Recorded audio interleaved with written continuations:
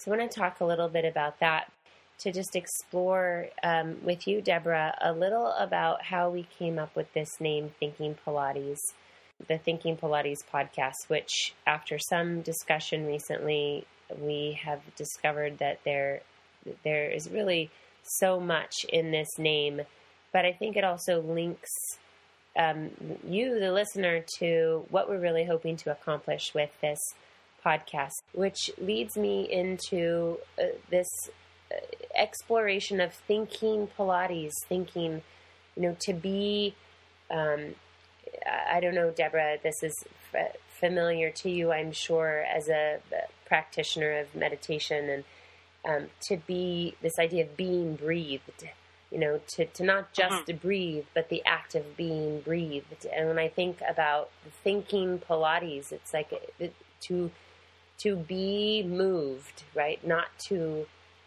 endeavor to move something, but to be moved physically and emotionally and spiritually, to be thinked, right? Pilates, to be thinked. There's a level of depth and richness that, in my personal experience, is mightily overlooked in our profession, and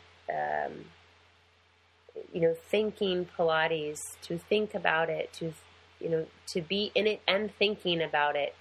And Deborah, I would love for you to say a little bit about that, as our role as practitioners, ever more practitioners, and what that, how that plays into this idea of thinking Pilates. Yeah, well, something I was just thinking about today as I went through my own practice was how we have to give ourselves not just permission, but look for how the work has to change depending on life, depending on the stage of life we're in. It's not simply... well, how people always say if they've had an injury or they've had a baby or something has taken them off the path for a while or off track, and then I hear over and over people saying, I just want to get back to where I was. Mm-hmm. I just want to be able to do what I used to be able to do. And believe me, I understand that, but it's actually impossible, because we can't ever go back to exactly who we were. We'll never do exactly what we used to do, and that's not bad. Right.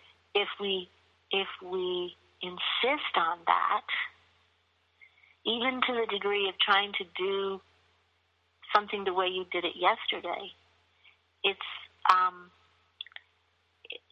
can only be disappointing in the end, because what I find fascinating is how to be with whatever's actually happening right now. So, people always talk about being in the present.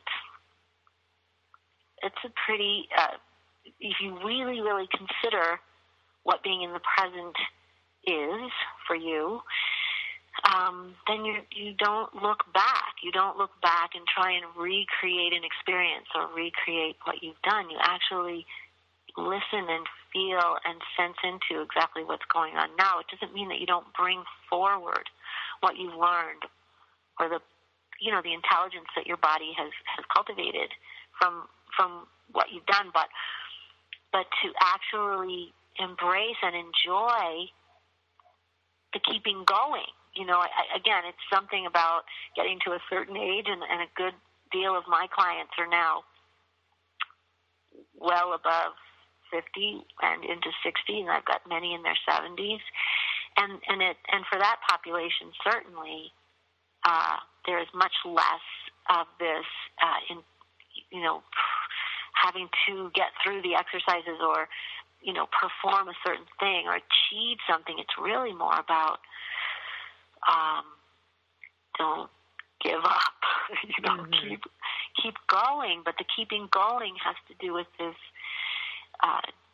interest in who who is it right now today who's doing the work, and letting that inspire ourselves. Mm-hmm.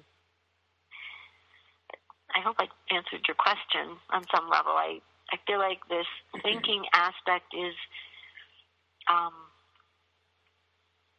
it has to do with using our intelligence, using our curiosity,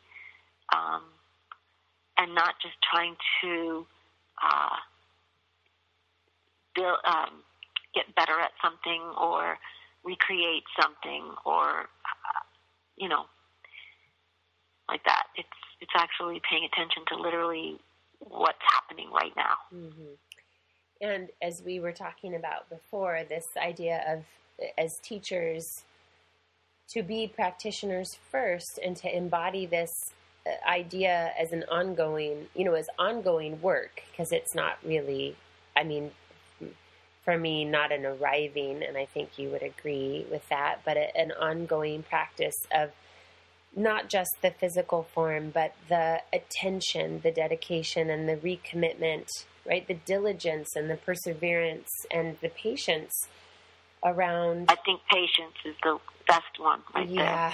Yeah. Around. Because diligence and discipline and some of those other words, they're good. They're all good words. They can get hard. Mm-hmm. They can have a kind of a certain edge, especially in our culture. There's so much around discipline, mm-hmm. And, making ourselves get up every day and do all the things we're supposed to do, including our workout, which is, wouldn't it, for me, it's like, yes, of course, I'm extremely disciplined. I kind of play with that word a little bit. Am I disciplining myself to harden and force myself to just keep going, or is my discipline to stay open? You yes. know, and the body. Really, our body is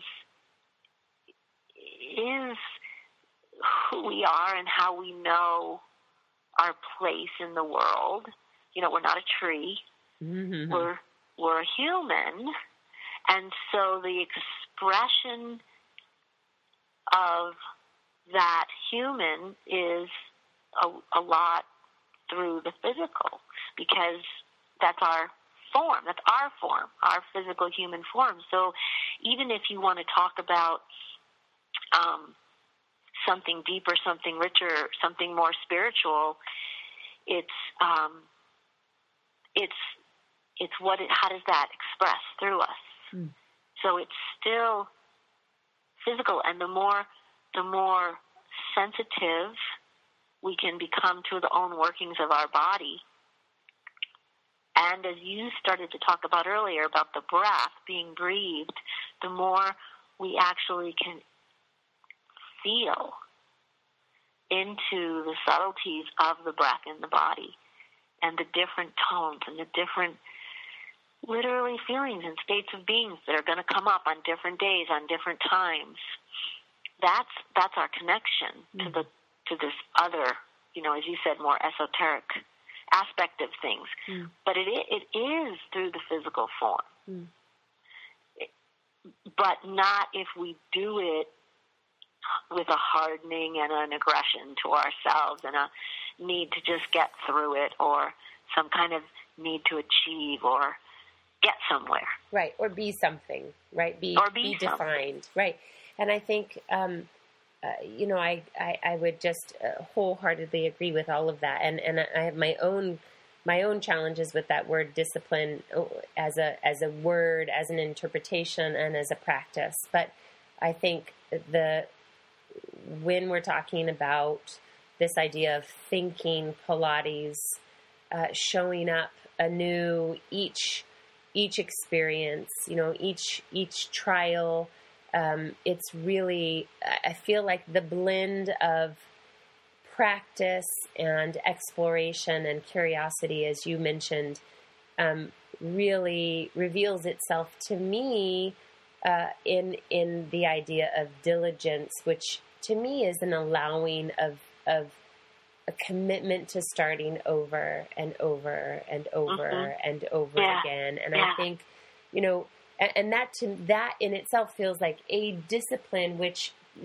from, for me, the way that I interpret that, the way that feels good to interpret discipline is a commitment, and a commitment to diligence, which is a starting over, which is an acceptance, which is, an awakeness and, an attentiveness and to bring it all full circle, this is what it means to think Pilates, right? To kind of bind together our practice, our presence in a physical form, our emotional tone, as you said, Deborah, and to just, offer into the community, I don't know, a depth, a deeper, a richer place to teach from, which is, for me, a commitment to exploring the work for myself.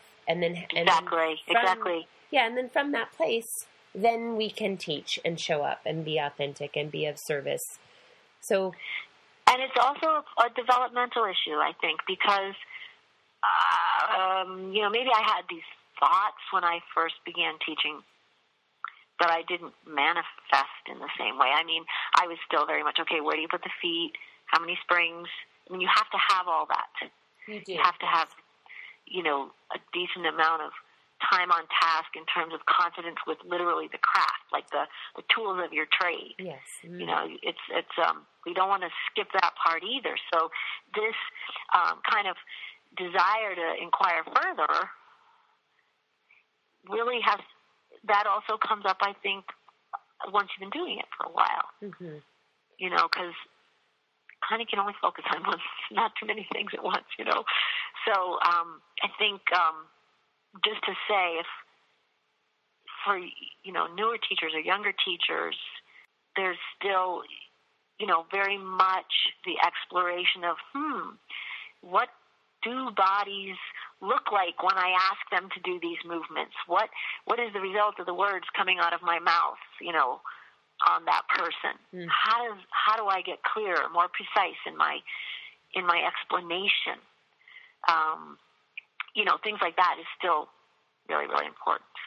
Yeah, of course. And, having this conversation with other teachers, new and experienced, and perhaps driving us, Deborah, the two of us, towards what we're really hoping to accomplish in creating the podcast is the idea that this kind of inquiry, this level of discussion is really deeply relevant for, as you said, those of us who've been teaching for a while. And I feel like for new teachers, crucial to plant the seeds of these kinds of questions, even if it's as simple as, what I always talking about is with my teachers is right now, even though you're in the middle of the, intensity of learning the framework, right, and all the logistics, it is relevant and important to ask yourself, what kind of teacher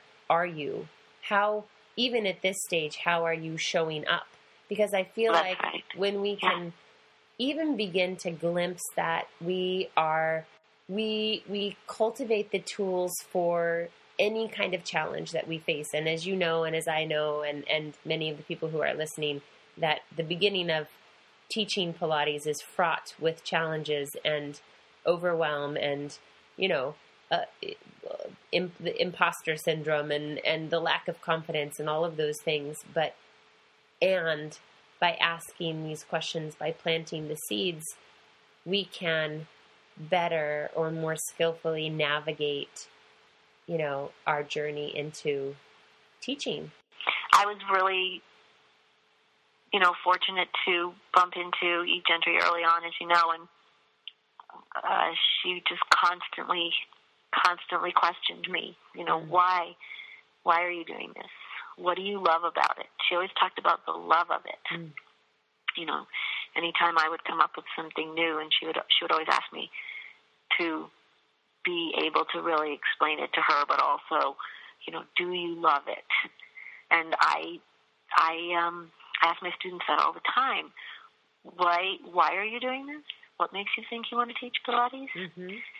Because there's the honeymoon phase, right? Yeah, right. Oh, it did so much for me. I loved my teacher so much. I got so much out of it. Yes. I just want to give this to everybody. Yes, right. And then comes the work. The reality. And so to ask yourself on a very regular basis, why are you teaching Pilates? What is this for you? Mm-hmm.